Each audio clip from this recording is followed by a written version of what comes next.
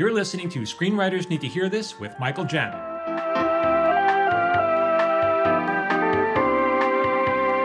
Hey everybody, this is Michael Jamin. I'm here with Phil Hudson, and welcome back to another episode of Screenwriters Need to Hear This, the podcast for screenwriters who need to hear things.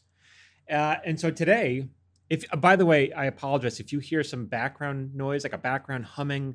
Hopefully we can remove it in post, but that's my air conditioning, and it's over 1,000 degrees outside in Los Angeles today.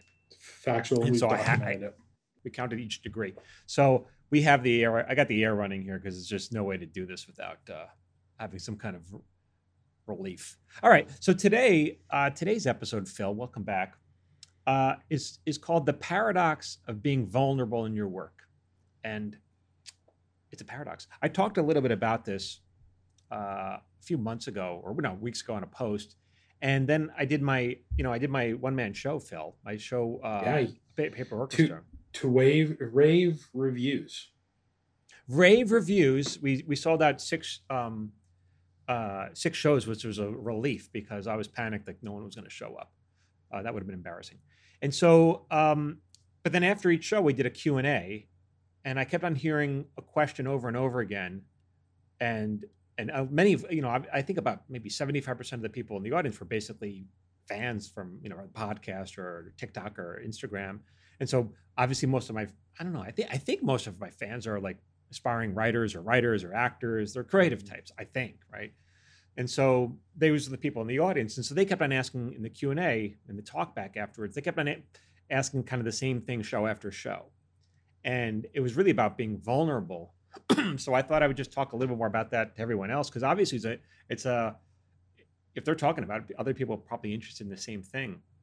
And so this part's a little bit of a repeat, so I apologize if you already heard me talk about this, but if you're new to the show, I got to repeat it. So my one-man show is based on my work at Paper Orchestra, which is a collection of personal essays. And so I'm always encouraging people who want to start writing, learning the craft of writing, to start with personal essays. And again, I know this is a repeat for many people, but the reason why I say that is, like, whether you want to write a novel or a stage play or a screenplay, the writer has three jobs.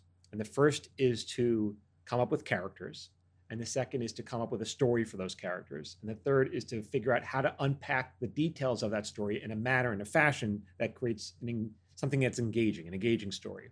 And this is, by the way, what we teach in the screenwriting course, all this stuff. So there'll be links to that at the end if you want. Anyway, so I encourage people to start learning, or to start by telling personal essays. And so that's what my piece is. My piece is really just me on stage, and it's a perform reading. It's performative of my work.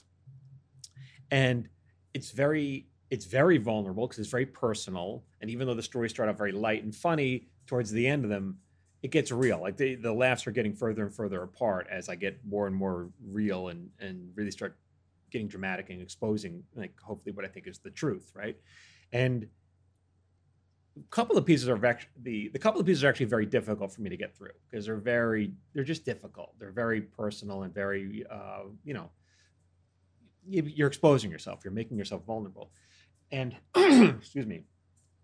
So they're difficult to get through.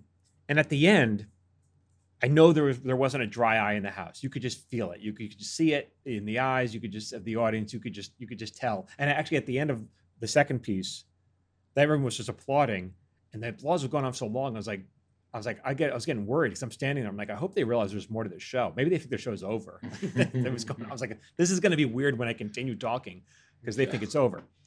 But I guess I don't think it was that. I think they were just really touched. And so then we went to the Q&A, and then people were asking you, hey, is it difficult for you to be so vulnerable up there? And then I was like, why do they even care? But then it kind of occurred to me that most of these people they're probably aspiring or writers or actors, and so maybe they're thinking about this for themselves. Like, if I do this in my writing or performing, is it going to be difficult for me?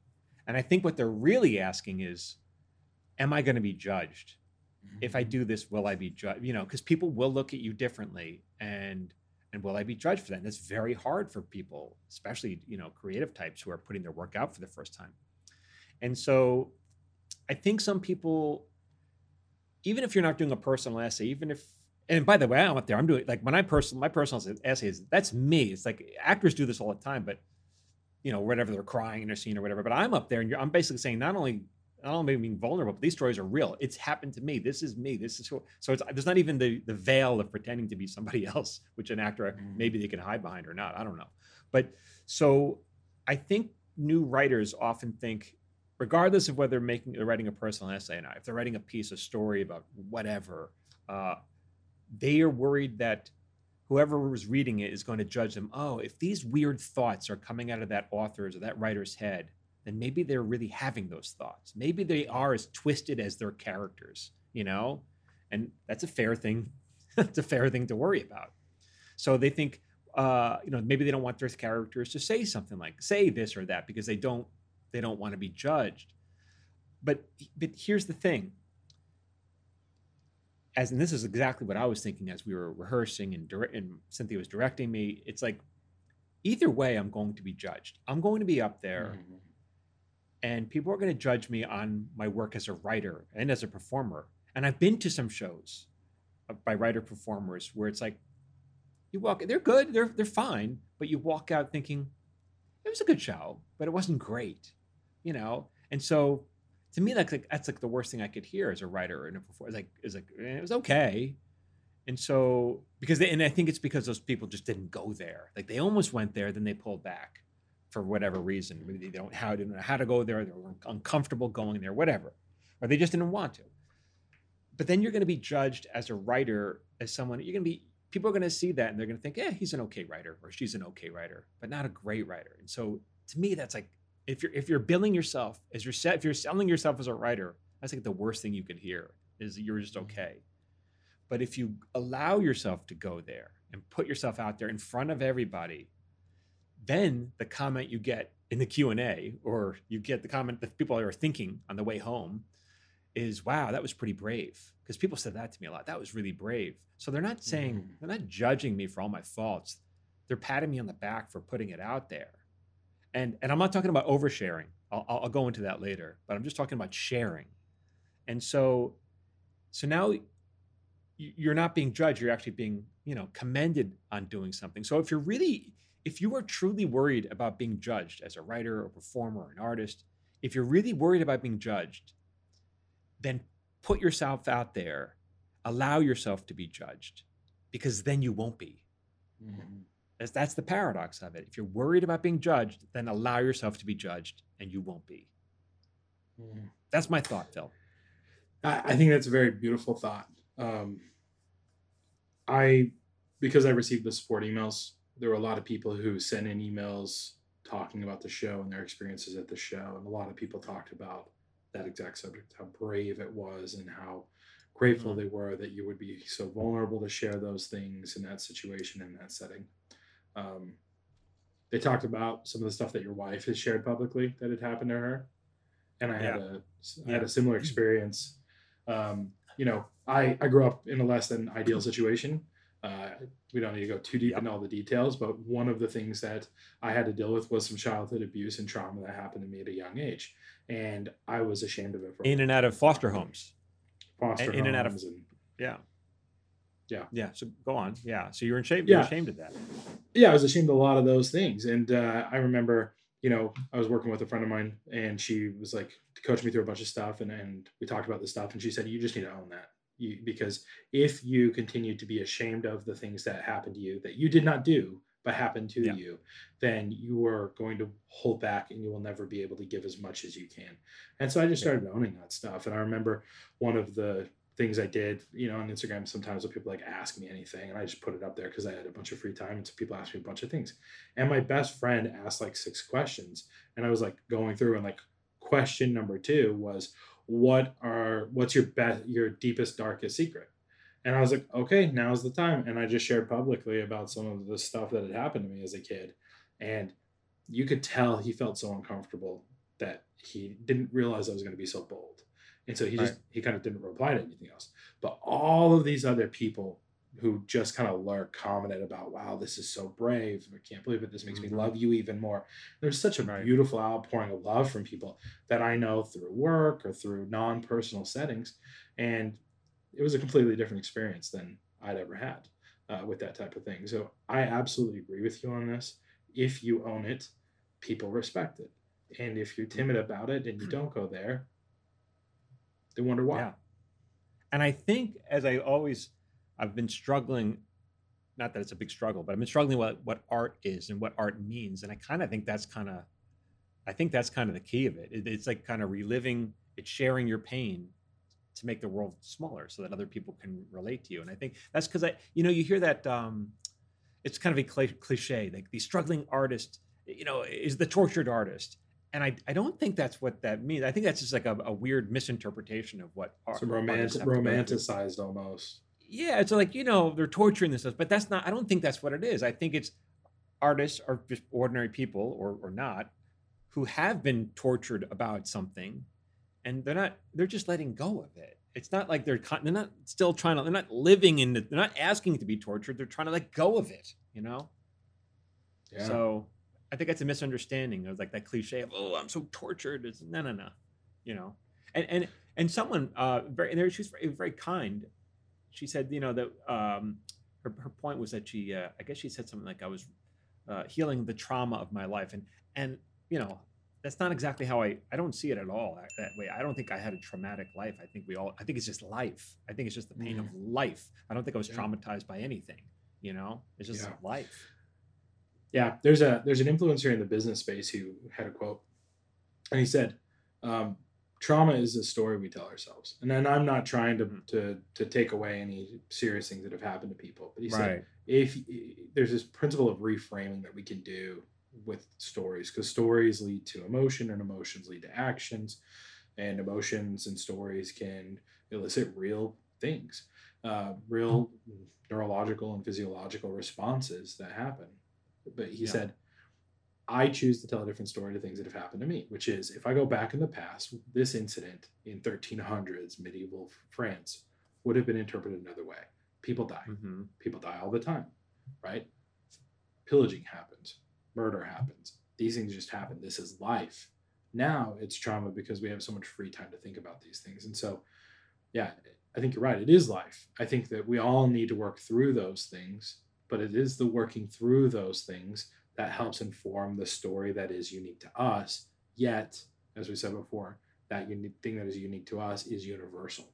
It is something we can all relate to and come to terms with. And I want to be clear, like when I talk about my trauma, like I just wasn't, I'm not dismissing anyone else's trauma. I just wasn't, like I wasn't abused. Like, I wasn't neglected as a child. I wasn't, I didn't live through a war or anything. I just lived through life. That's it. So, yeah. And my life just happened to include some things that would be viewed as very traumatic to most people. Right. But my trauma is very different than other people who have lived through much worse than I went through. And so I agree. I'm not saying it's not real, because I think a lot of that stuff is very, very real. But we can change and channel our emotions into something more productive, which is what I'm hearing you say.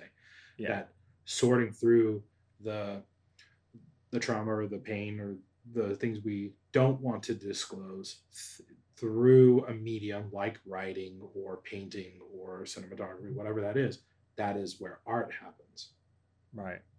And I've been just to circle back on other, other shows. Like, I guess when you tell a story or see a show or anything or watch a movie, it's a journey. So why are you taking me on this journey? And it's not just this is how I feel. It's not just to entertain me, although that's important. Like, can you give me something a little more than that?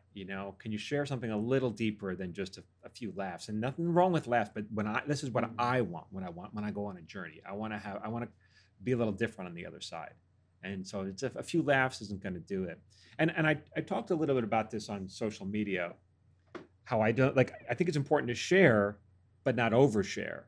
And then people were like, well, what's the difference? How do you know what the difference is? And that's a tricky one. But I do think it's an important question, though. And let me just preface this too, because I was going to ask this question. For me, talking about real serious things that happened to me as a kid feels a little like oversharing. Yet, it absolutely wasn't, because the context was appropriate. That's my understanding, or the platform and the time felt appropriate to do that. What about you? What do you think this is? I agree, definitely agree with that. I also think it's about, it's a wavy line. Like sharing, sharing should make me uncomfortable because I'm sharing something intimate and personal. But sharing shouldn't make you uncomfortable. It shouldn't make the viewer, the audience uncomfortable. And then that can be oversharing. And I think the way to handle it is kind of simple when you think about it. It's like, okay, let's say I sit down on a bus and I sit next to some person and a person plops down right next to me and within 2 seconds, they say, "Oh my God, what an awful day I had. I just met up with the person who abused me for 5 years. And then, I tried kidding. I almost committed suicide 5 years ago." Like you just met this person and already they're spilling all these details. But had you had a conversation with this person and started talking for several hours on this bus ride, and then they admit to all this stuff, then oversharing becomes sharing. And so it really is a matter of when that information is parsed out. And that is story structure. That is what we talk about in the course. It's like it's the difference between, it's all about how you tell that story. The details are the same. How you unpack that information is what makes the difference between sharing and oversharing. And no one wants to hear oversharing. And so, but that same information you could easily put in the same story. Just when do you drop it? That's the key. Oh, it's beautiful, man. I think that this is one of those moments where I feel like this is a very beautiful and important lesson for any aspiring writer. What you just said is absolute gold.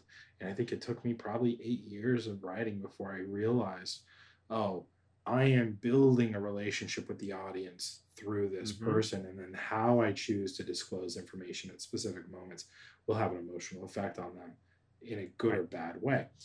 It's in essence manipulation. You're manipulating people's feelings through the way you're putting things out. However, I don't think it in a malicious sense. I think of it as people are willingly submitting themselves and their time to be entertained, and you are walking them down a path that will ultimately elicit an emotional response from them. Hey, it's Michael Jamin. If you like my videos and you want me to email them to you for free, join my watch list. Every Friday, I send out my top 3 videos. These are for writers, actors, creative types. You can unsubscribe whenever you want. I'm not going to spam you, and it's absolutely free. Just go to michaeljamin.com/watchlist.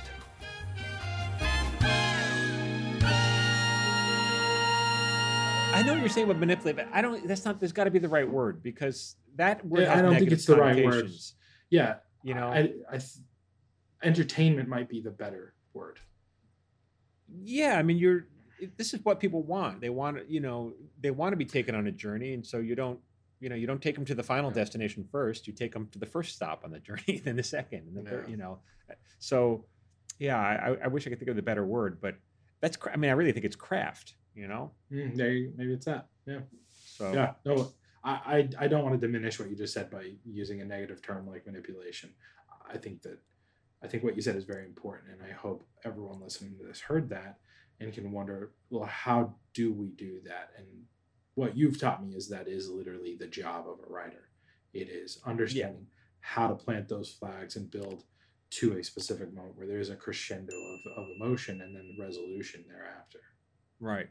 And that's literally what we talk about in the course, where those moments come in the story. And because you can point to them, and you can point to other movies and projects and TV shows, and you go, "Oh, look at that. Yes, that's how that is done." So you're not just coming out of the box and saying, "Here's my guts." You're stepping it out. There's a George Clooney film. I think it's called Up in the Air. I think it was by Sam Raimi. Yeah, I just watched it a couple. No, I don't think it was Sam. I thought it was Jason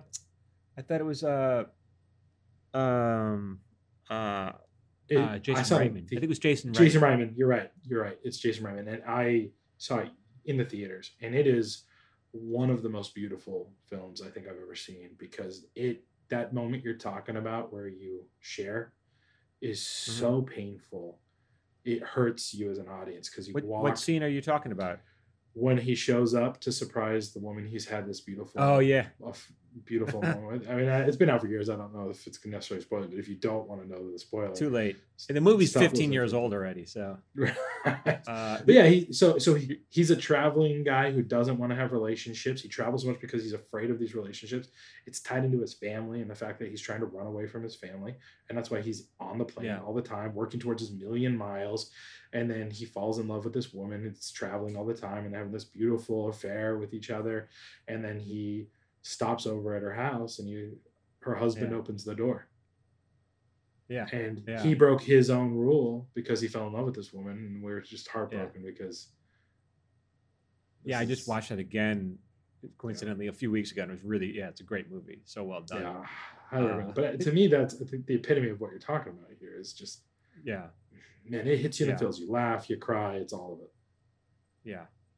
So there you have it. So What are some things that you think listeners can do to learn how to tell the difference between a good moment and a bad moment? Let me start with an example. I think just paying attention to your interactions with other people and saying, how does that story make me feel? So is it that moment when you're on the bus and someone says something and you're like, holy crap, this is not okay? Versus, Yeah.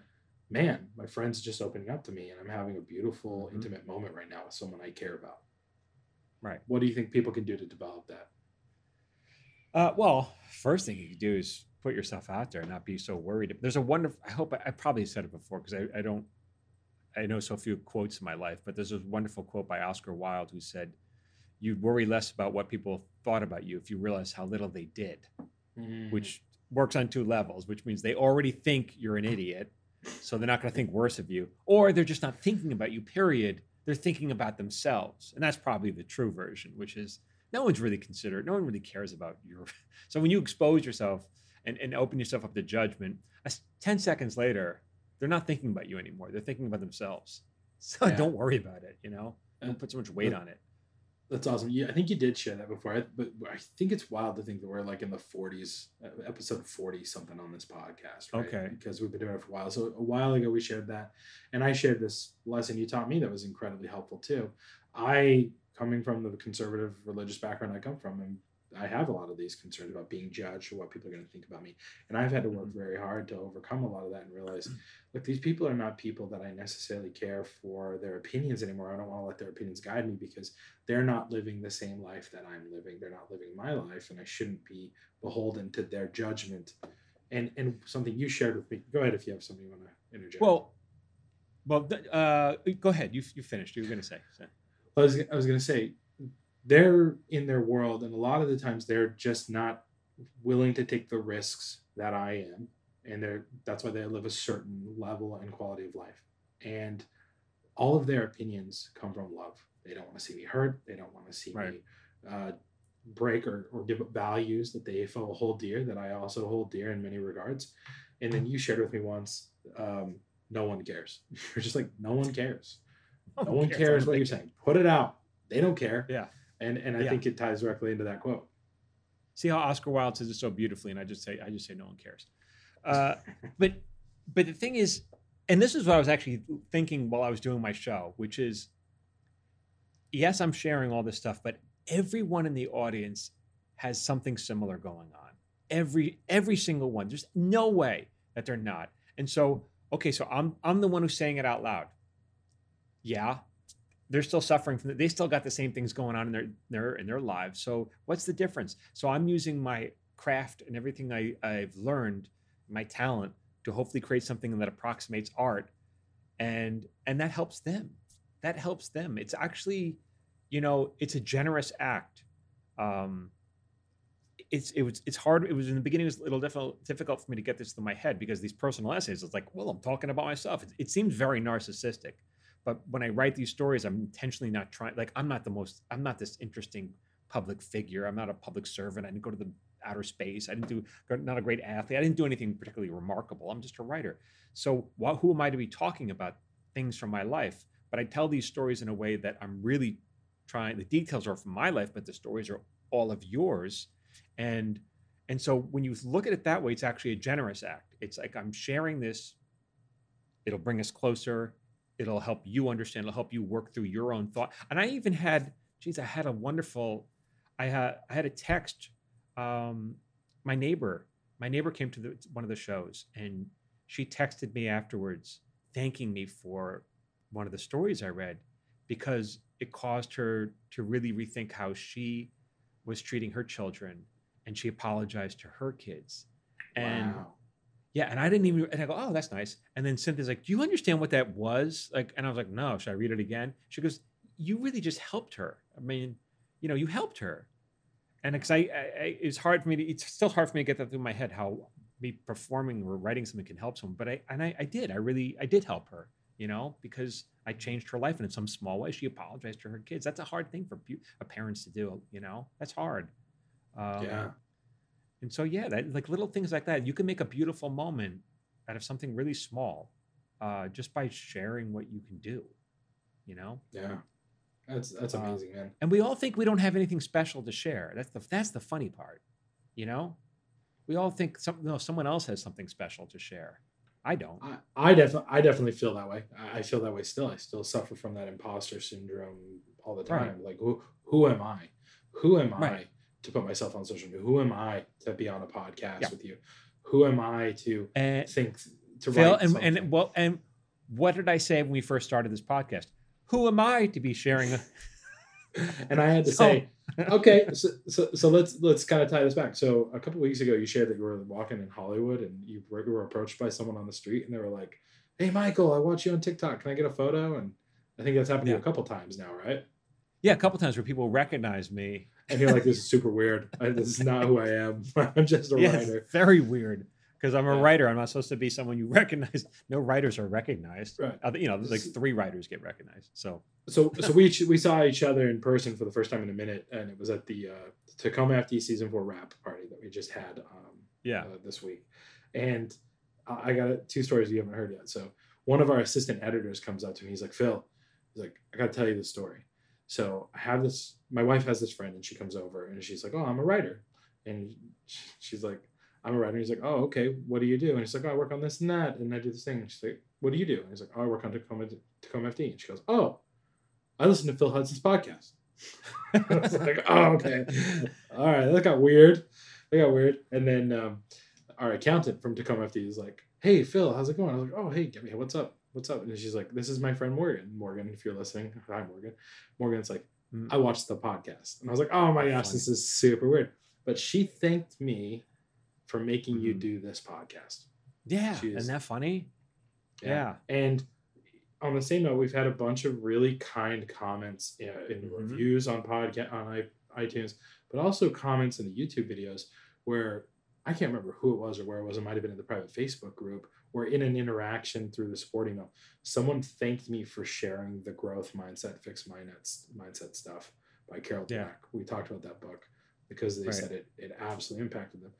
So I don't look at that as Phil Hudson's awesome for having read a book to fix his own self. I think it's beautiful that through the bravery it takes to put myself on camera, not looking the way I want to look, not having the voice I want to look, being a bald white dude, right? Like whatever it is, I'm glad that I got to share something that meant a lot to me and impacts somebody else. And that's one of those beautiful things that comes from putting yourself out there. And this is vulnerability for both of us. Yeah. Put yourself out there. And when you do, and you may feel like you're not ready. I mean, well, whatever. If you don't feel you're ready to put yourself, then fine. Keep working on it, whatever you're doing.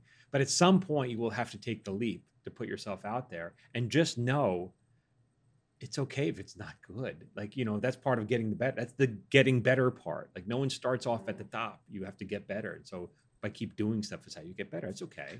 So, and I applaud people who put themselves out there. Because they're going to get trolled, and they're going to be, people are going to look, screw those people that are trolling you. What are they doing? I don't troll people like that. I never troll someone if they're working. No, man, I applaud them for doing that. Good for you.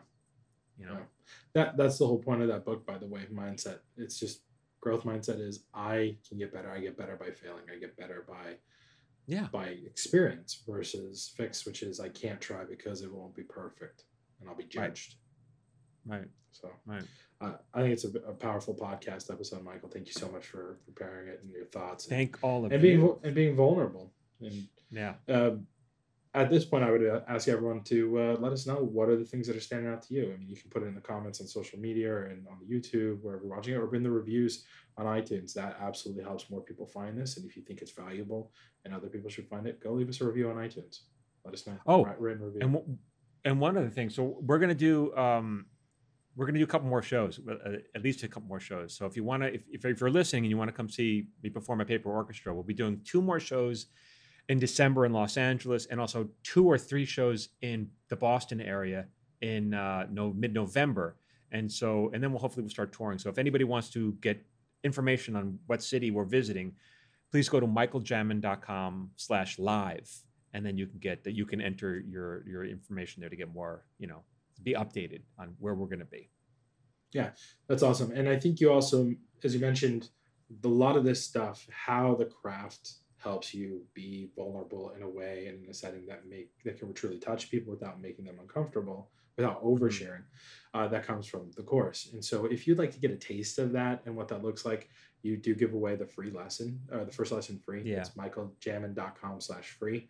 And you teach some powerful fundamental principles of storytelling right there that everyone misses, everyone forgets, and time and time again, I have to go back to that. Literally the first thing you taught me back in 2013 in your first email to me personally. It's right there. Go get it. That's free. What else? You got, we got your social media at Michael Jamin Writer. Go follow Michael for more stuff there. Anything else, Michael? We got our free newsletter, if you want to mention that. Oh, yeah, the watch list. Can't believe I forgot the watch list. People get mad at me when I don't send out the watch list on time. They get very... we had a glitch. We had a glitch for a while, but you fixed, but it wasn't going out the right way. Yeah. So we migrated our system. We migrated our system. There were about 3,000 people on that list, because it's a pretty big list, who were not happy with me. And I heard about it, and you heard about it. And then I heard about it from you, and I had to go fix it. But it's fixed now, so get on our free newsletter if you want. So the watch list, top 3 things from the week that Michael is sharing. No spam. It's just daily creative inspiration in your inbox every Friday. Go sign up at michaeljamin.com/watchlist. Yeah. So you guys got a lot to do. You got a lot of things for you to do when we finish this podcast. Go sign up for all this stuff. So that's it. We're going to sign off and get ready to prepare for our next podcast episode. Thank you for listening, everyone. Until next time. This has been an episode of Screenwriters Need to Hear This with Michael Jamin and Phil Hudson. If you'd like to support this podcast, please consider subscribing, leaving a review, and sharing this podcast with someone who needs to hear today's subject. For free daily screenwriting tips, follow Michael on Instagram, Facebook, and TikTok at Michael Jamin Writer. You can follow me on Instagram, Facebook, and TikTok at Phil A. Hudson. This episode was produced by Phil Hudson and edited by Dallas Crane. Until next time, keep writing.